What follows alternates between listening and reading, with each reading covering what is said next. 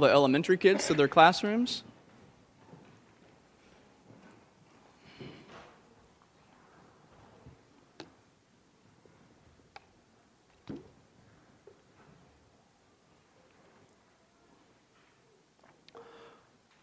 Well, this past week was anything but ordinary for those of us living in Northwest Missouri. Typically, when I know that I'm scheduled to preach on a given Sunday, I like to start working on my sermon that Tuesday, just to give myself plenty of time to kind of think through it, prepare it, come back to it later in the week, edit it, make changes or whatnot. But this week was a little different. I needed some inspiration for my message. So I hopped in a car with some friends down to Kansas City and hung out with a bunch of people wearing blue t-shirts because I wanted to clearly hear what God had for me. So I took a video that I want to show you guys of what the Lord audibly spoke to me this past Tuesday. Here's what he said.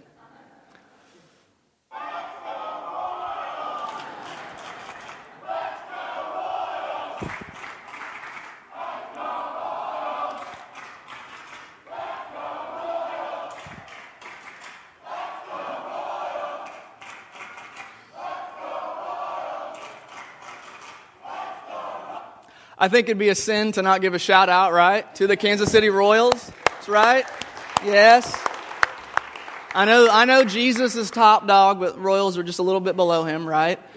You know, I was thinking I'm actually probably a little bit more of a football fan. You would never tell by looking at me than baseball. But I was thinking, I'm like, man, I was just on cloud nine being there. I was like, what would I do if the Kansas City Chiefs won a Super Bowl in my lifetime? Not only would I go nuts, I would go to the rally. I'd probably be that guy that camped out beforehand to get a front row seat. But I think, honestly, at that point, I talked to my wife, like, that would probably be like the pinnacle of life for me. I mean, literally, Jesus could part the heavens and just take me away at that point, because I don't know if life could get much sweeter after that. So, anyway, congrats to the Royals. Had to give them a shout out. This morning, we're going to continue our discussion on the way of Jesus. And is it just me, or is this sermon series kind of kicking anyone's butt? Anybody? 4 of us? Cool. This sermon series is like, Phil, thank you, killing me. You know, I've kind of been taught, probably like a lot of you, my whole life to go to school, work hard, and make lots of money and be successful. But then when I read about Jesus, he tells me to give everything away, to the poor. I've been taught to kind of run away from pain and suffering and stay away from it, pursue comfort and security. But then as we learned last week, Jesus tells us to get in the boat with people and suffer with them. I've been taught to stay away from people that hurt me or cause pain to me or my family and friends. But then Jesus says if someone slaps you, turn the other cheek and pray for your enemies and bless those who hurt you. It's completely countercultural to Jesus' way. Sometimes it doesn't even logically make sense just how much our culture is just rooted in the way that we want to treat people and respond to life. And so we're going to continue our discussion today on the Jesus way, and we're going to specifically look at the prayer life of Jesus. Not just that he prayed, but how he prayed and the way he went about it. So let's go ahead and dive into Scripture this morning. If you want to get your Bibles out, open up to Mark chapter 6. Mark 6, starting in verse 30 through 46. It should be page 703 in your pew Bible. We're going to read, this is the account again of Jesus feeding the 5,000, but what I want you to pay attention to is what happens before the miracle and what happens after the miracle. Mark 6, starting in verse 30. The apostles gathered around Jesus and reported to him all they had done and taught. Then, because so many people were coming and going that they did not even have a chance to eat, he said to them, "Come with me by yourselves to a quiet place and get some rest." So they went away by themselves in a boat to a solitary place. But many who saw them leaving recognized them and ran on foot from all the towns and got there ahead of them. When Jesus landed and saw a large crowd, he had compassion on them, because they were like sheep without a shepherd. So he began teaching them many things. By this time it was late in the day, so his disciples came to him. "This is a remote place," they said, "and it's already very late. Send the people away so that they can go to the surrounding countryside and villages and buy themselves something to eat." But he answered, "You give them something to eat." They said to him, "That would take more than half a year's wages. Are we to go and spend that much on bread and give it to them to eat?" "How many loaves do you have?" he asked. "Go and see." When they found out, they said, "5, and 2 fish." Then Jesus directed them to have all the people sit down in groups on the green grass. So they sat down in groups of hundreds and fifties. Taking the 5 loaves and the 2 fish and looking up to heaven, he gave thanks and broke the loaves. Then he gave them to his disciples to distribute to the people. He also divided the 2 fish among them all. They all ate and were satisfied. And the disciples picked up 12 basketfuls of broken pieces of bread and fish. The number of the men who had eaten was 5,000. Immediately Jesus made his disciples get into the boat and go on ahead of him to Bethsaida, while he dismissed the crowd. After leaving them, he went up on a mountainside to pray. So verse 31, if you look at that again, it tells us that in the midst of the chaos and the crowds, Jesus tells his disciples, he said, "Come with me by yourselves to a quiet place to get some rest." And they went to a solitary place. And then in verse 46, after feeding the 5,000, Jesus left everyone to go by himself up on a mountain to pray. And I think we can pretty easily conclude no one was as in demand or as busy as Jesus, right? Everybody wanted to be around this guy. They heard the crazy stuff he was kind of saying and all the proclamations he was making. They wanted to hear it for themselves. People wanted to physically be around him so that they could maybe heal them or bring their sick friends and watch Jesus heal them. He was as in demand and as busy as anybody ever could be. And this is one of those stories where he seemed to be okay. Jesus seemed to be okay with the fact of him just walking away, even though there were people there that still probably needed to hear the good news and still needed to be healed. Because he knew what he needed and he knew what his disciples needed, and they needed solitude. They needed to rest in the presence of their Lord and to be strengthened in the only way he could strengthen them, to give their bodies, minds, and hearts the endurance to continue. And I would guess that about every single one of us here today can relate a little bit to kind of the crowds, the busyness, and the chaos of life. Anyone relate to that? I'm going to give you guys some examples, so bear with me for a minute. I'm going to give you some examples of the chaos that comes with many of us living in America. The average working American works 9 to 5, Monday through Friday. But many feel that isn't enough to pay off debt or purchase the things that we want. So many of us go into work earlier, stay later, and pick up weekend shifts. It's not uncommon to talk with individuals who work 60, 70, 80, even 90 plus hours a week. We've accepted this as normal. We say it's just the way things have to be in order to be successful and live the life that we want. The pressure for our children to succeed doesn't help matters. We pour what time and energy we have left over to enroll and support them in numerous sporting, academic, artistic, and extracurricular activities, often filling up our weekends and our weeknights. And the time away from home affects our food choices. So fast food is often an easy remedy to our hunger. The organization Crossway gave an eye-opening account of the American busyness epidemic. Researcher Ellen Galinsky interviewed more than 1,000 kids, grades 3 through 12, and asked them this question: if you were granted one wish to change the way that your parents' work affects your life, what would that wish be? Their answers were striking. Instead of wishing for more face time with their parents, they wished that their parents would simply be less stressed out. More than 40 million Americans sleep less than 6 hours a night. The average American is now sleeping 2.5 hours less per night than we were 100 years ago. I have a friend that I've known for a good chunk of my life, and every time we talk on the phone to catch up, every time we meet face-to-face, which isn't very often, I always ask him, "Hey man, how you doing?"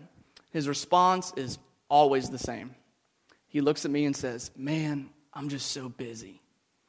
I'm just so busy. And what's really interesting is when he tells me how busy he is, literally his face lights up and his eyes seem to widen.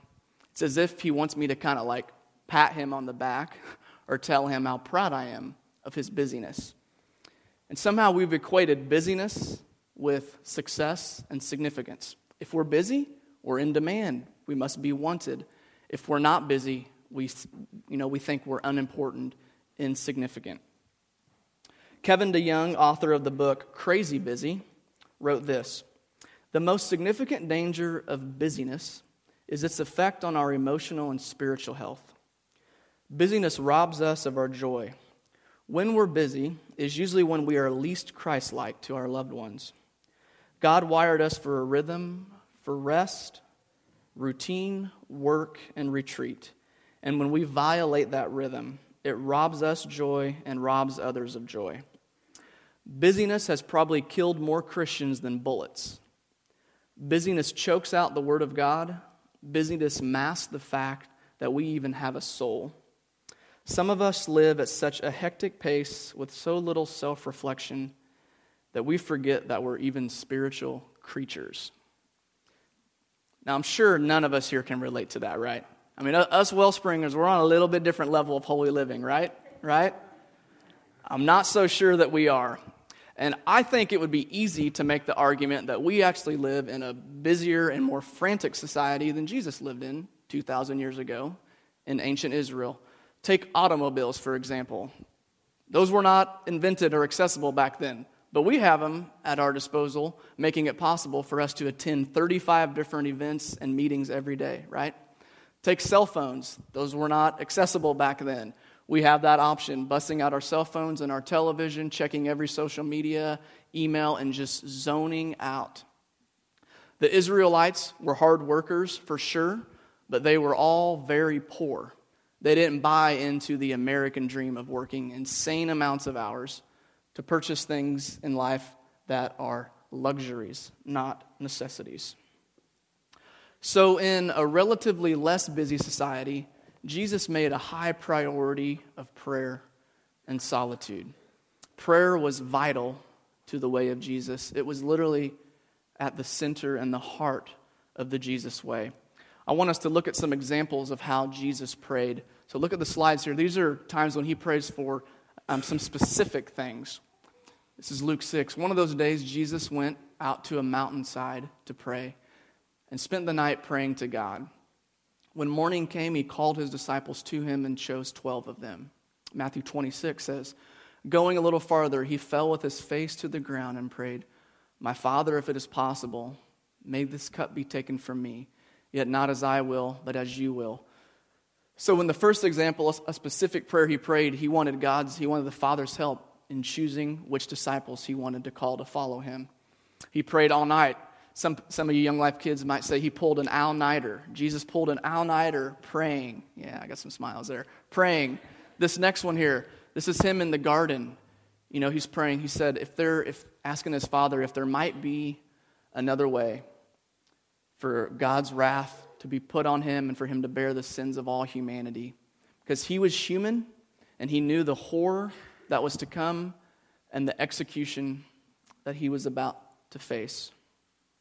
We know that sometimes Jesus prayed alone. If you look in Mark 6, he also prayed for people. We know he prayed for children. He prayed for sick people to be healed. He prayed for the blind to see. He prayed for dead people to literally be raised to life. We know he prayed for people. I believe it's he prayed with people. Luke 9 tells us specifically that he took Peter, James, and John with him up on a mountain together to pray. We know sometimes Jesus prayed as a sprinter. Right? Take the Lord's Prayer, for example. The Lord's Prayer is short enough to be easily memorized and quickly declared. But we know sometimes Jesus prayed as a marathon runner too, setting aside chunks of time to be still before his Father. Luke 6, tells us he spent the entire night praying. He prayed as a marathon runner too. And we know that Jesus prayed regularly. Luke 5 tells us he often withdrew to lonely places. And he didn't just pray when things were going bad. That's kind of our natural default. He prayed when things were actually going well. In the story we just read, right after he fed 5,000 people, he went up on a mountainside to pray. Jesus prayed because he understood. He understood his limitations as a human. He understood his need for intimacy with his Father. And he knew he needed to hear his Father's voice. And if the person that knew God the Father more than anyone that has ever walked the face of the earth was aware of his need to spend time with his Father, who are we to think that we can bypass intimacy with God?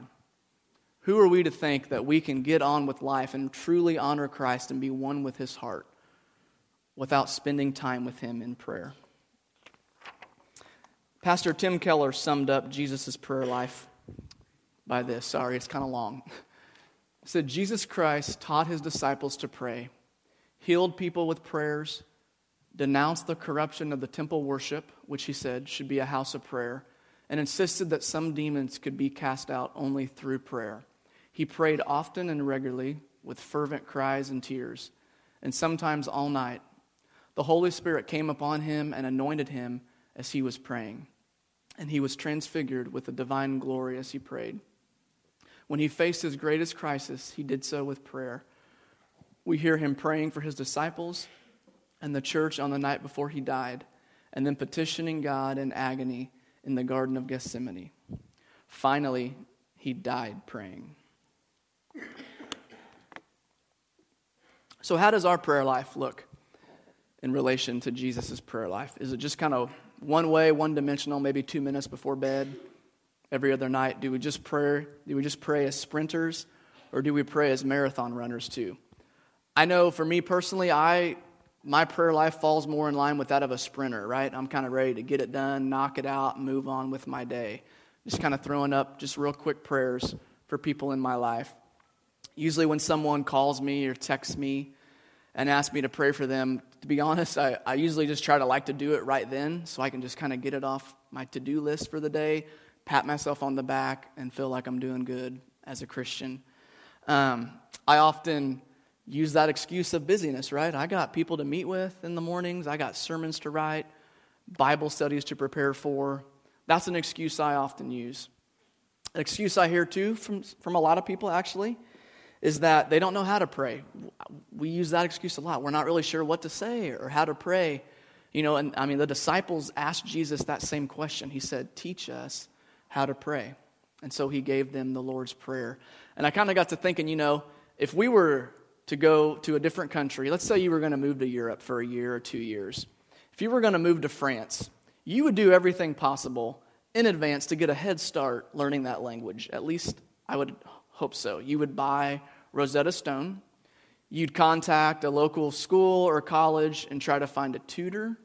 You would find someone fluent in French and spend time with them and try to learn from them and kind of, immerse yourself in the French language as much as possible. And we have all that we need through God's Word and through our brothers and sisters here to be fluent in the language of prayer. And I think that our prayer life often looks different than Jesus' prayer life. We're kind of getting to the meat of the message here. I think our prayer life often looks different than Jesus' prayer life because we don't truly understand why we should pray. I think we know we should pray. A lot of us growing up in church, we've been taught that. You pray. It's just the right thing to do, right? It's the way of Jesus. But why? Why is it the way of Jesus? If you don't listen to anything else I say, listen to these next 2 sentences. Prayer was vital to Jesus because the Jesus way is a way of dependence and submission. The Jesus way is a way of dependence and submission to the Father. It's acknowledging that He is God and we are not. It's acknowledging He is infinite, all-powerful, right? All-knowing and all-loving, and we are limited, sinful human beings. And it's acknowledging that He's the Savior. We are not. We're just His chosen instruments. In her book, Sacred Rhythms, author Ruth Barton wrote this: prayer means letting God's creative love touch the most hidden places of our being. And prayer means listening with attentive, undivided hearts to the inner movement of the Spirit of Jesus, even when that Spirit leads us to places we would rather not go. True prayer flows from a spirit of dependence and submission to God and His sovereignty. So I kind of want to throw out a question to you guys, and I would love to get your feedback. So here's my question. What are we saying by not praying? What are we communicating to God when we choose to forsake prayer and allow other priorities to kind of take over our lives? What are we actually communicating to God when we choose not to pray? The floor is open. Some of you are smiling, so let's get some feedback. Yes? Yeah, we're communicating that we can do it ourselves. We don't really need His help. Excellent. Anything else come to mind? Yes, John.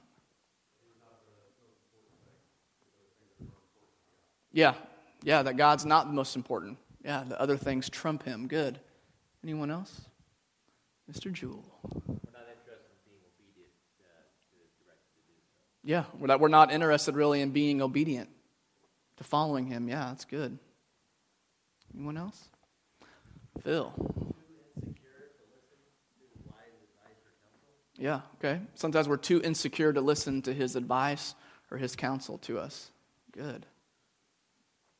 Gary. It takes too much time. We're interested in, like you say, saying a prayer, get it over, get it off of our list. So time is important, and we don't have time to do some of the time that prayer. Yeah. Prayer takes time, and we have that excuse that we're too busy, right, to pray, to listen to God's voice. Mr. Willoughby. Sometimes, yeah, we have a belief that He's not going to answer our prayers sometimes. Yeah, sure. Anyone else? Someone's in the back there, I think. Yes?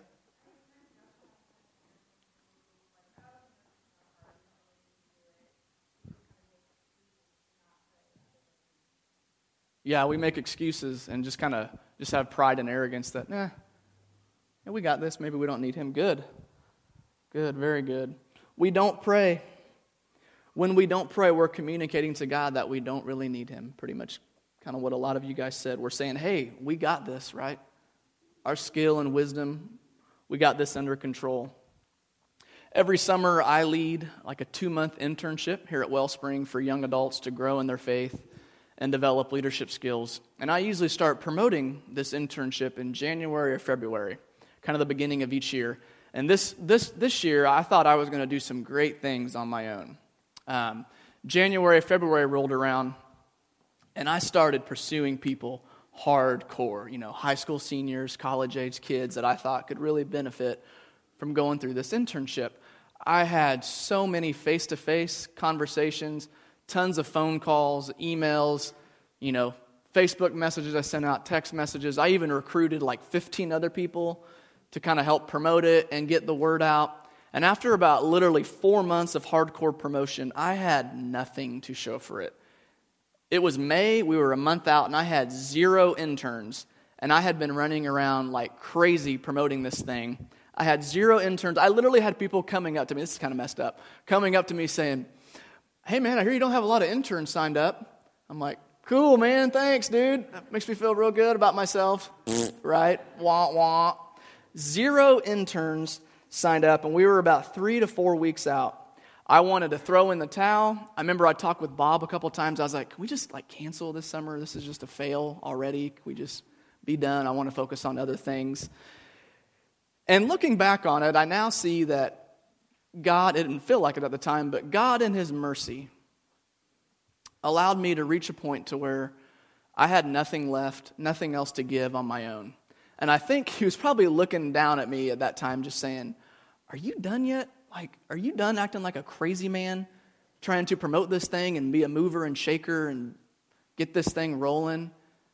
How about you just trust me for 1 week? Just trust me and see maybe that I could do something greater than you could do on your own. And I hadn't spent, honestly, hardly, this is messed up. I'm a pastor. This is messed up. I hadn't spent hardly any time in prayer asking God to send possible interns to me. I mean, I put it all on myself. I'm going to be the go-getter and the mover and the shaker. I was acting like I was the Savior. And I made the decision that I was done. I had 0 interns. We were 1 month out from starting, and I said, I'm not going to talk to another person. I said, Jesus, you're going to have to take them all, right? Jesus, take the wheel, right? I can't do it on my own. I'm letting go. I followed Carrie Underwood's advice. I let go. And within 3 weeks, God sent 3 interns to me that filled out an application. It was unreal. And the purpose of that story is not to show that if you say your prayers, God's going to give you your car or your house that you want or anything like that. But for me, it was God saying, hey, why don't you trust me first? I can probably do things a little better than you can. I have something probably bigger in store than what you could even dream of. I was acting like the Savior, operating out of my own strength.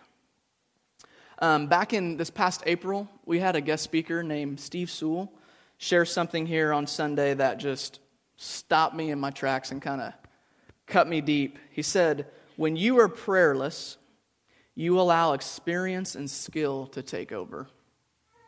And then he just said, and you don't want that to happen.